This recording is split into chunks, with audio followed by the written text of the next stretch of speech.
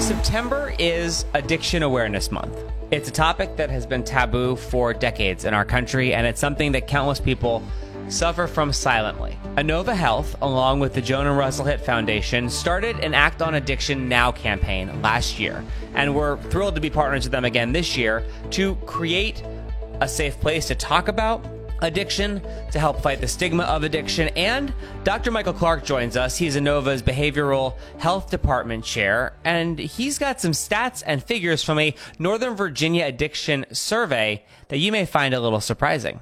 Doctor, thanks for joining us this morning. What is Act on Addiction? Well, Act on Addiction really is just one of several prongs of a multi-faceted gift from Russell Hitt and his family. They were very interested in trying to drive more information into the community and offer more support to families and patients who are suffering from addiction, but also wanted to make sure that there really was a public awareness campaign, and Act on Addiction is that component. So the program really is trying to increase awareness about substance use disorders in the Northern Virginia community. It is really hoping to help families appreciate what resources are available, as well as destigmatize substance use disorders for patients and family members alike, and to help guide them into the resources and programs and educational opportunities that are available to them to achieve these goals. So you all recently did a survey about addiction. What were some of the takeaways that you learned from that? Yes, this was an important study and opened some eyes for us.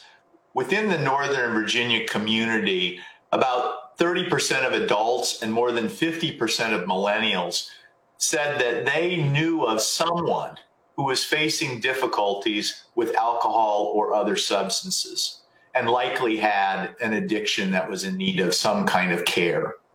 In addition to that, about 50% of people say that they don't have any idea how to pursue getting help or where to find information about the resources that are available to them. And keep in mind that during COVID-19, alcohol consumption has gone up significantly, and about a third of adults say that their alcohol use is noticeably more than it was. The stresses are really considerable right now. And so what is available out there for people who are dealing with mental health, with addiction, with substance use disorders? Because I imagine, especially this year, it's more prevalent than ever before. It really is. We have seen just an overwhelming demand for our services, as well as services across the region. And so it's important to understand that there really are a number of resources for people to seek out. Your listeners can find this on the Act on Addiction Now website, which has links to all of the resources, all of the webinars, and all of the programs that are available for people to take advantage of. That being said, we want people to understand that there is help available, and the help that is offered does make a difference. Treatment works, and education helps. And to be able to unite patients and families so that they can offer a stronger support system to the individual who has an addiction is critical to their ongoing support, their ability to get into treatment, and then to prevent relapses. And if you are someone that has a person in your life that you believe is dealing with addiction, how do you start that conversation? What are some advice to try to get someone to get help?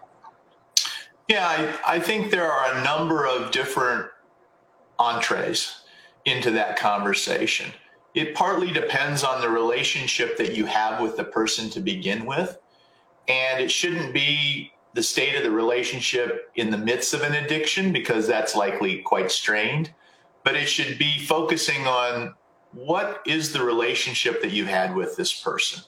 If it's someone that you're very close to and have an intimate relationship with, then it's important to focus on that foundation and to build not from an accusatory or a judgmental stance, but really one of reiterating how important that person is to you and how much you care for them and how you'd like to talk about this issue. Not this problem, but this issue. And to build on that conversation, getting them to talk with you about how they might be struggling, how they might be actually suffering in the midst of this, and give them the opportunity to talk more about what they're going through. For someone who perhaps you're not as close to, it's a similar conversation, but it's one that has to be a little bit more gentle and open because you don't have that strength of relationship to necessarily rely on. And people will oftentimes feel defensive or want to avoid the topic.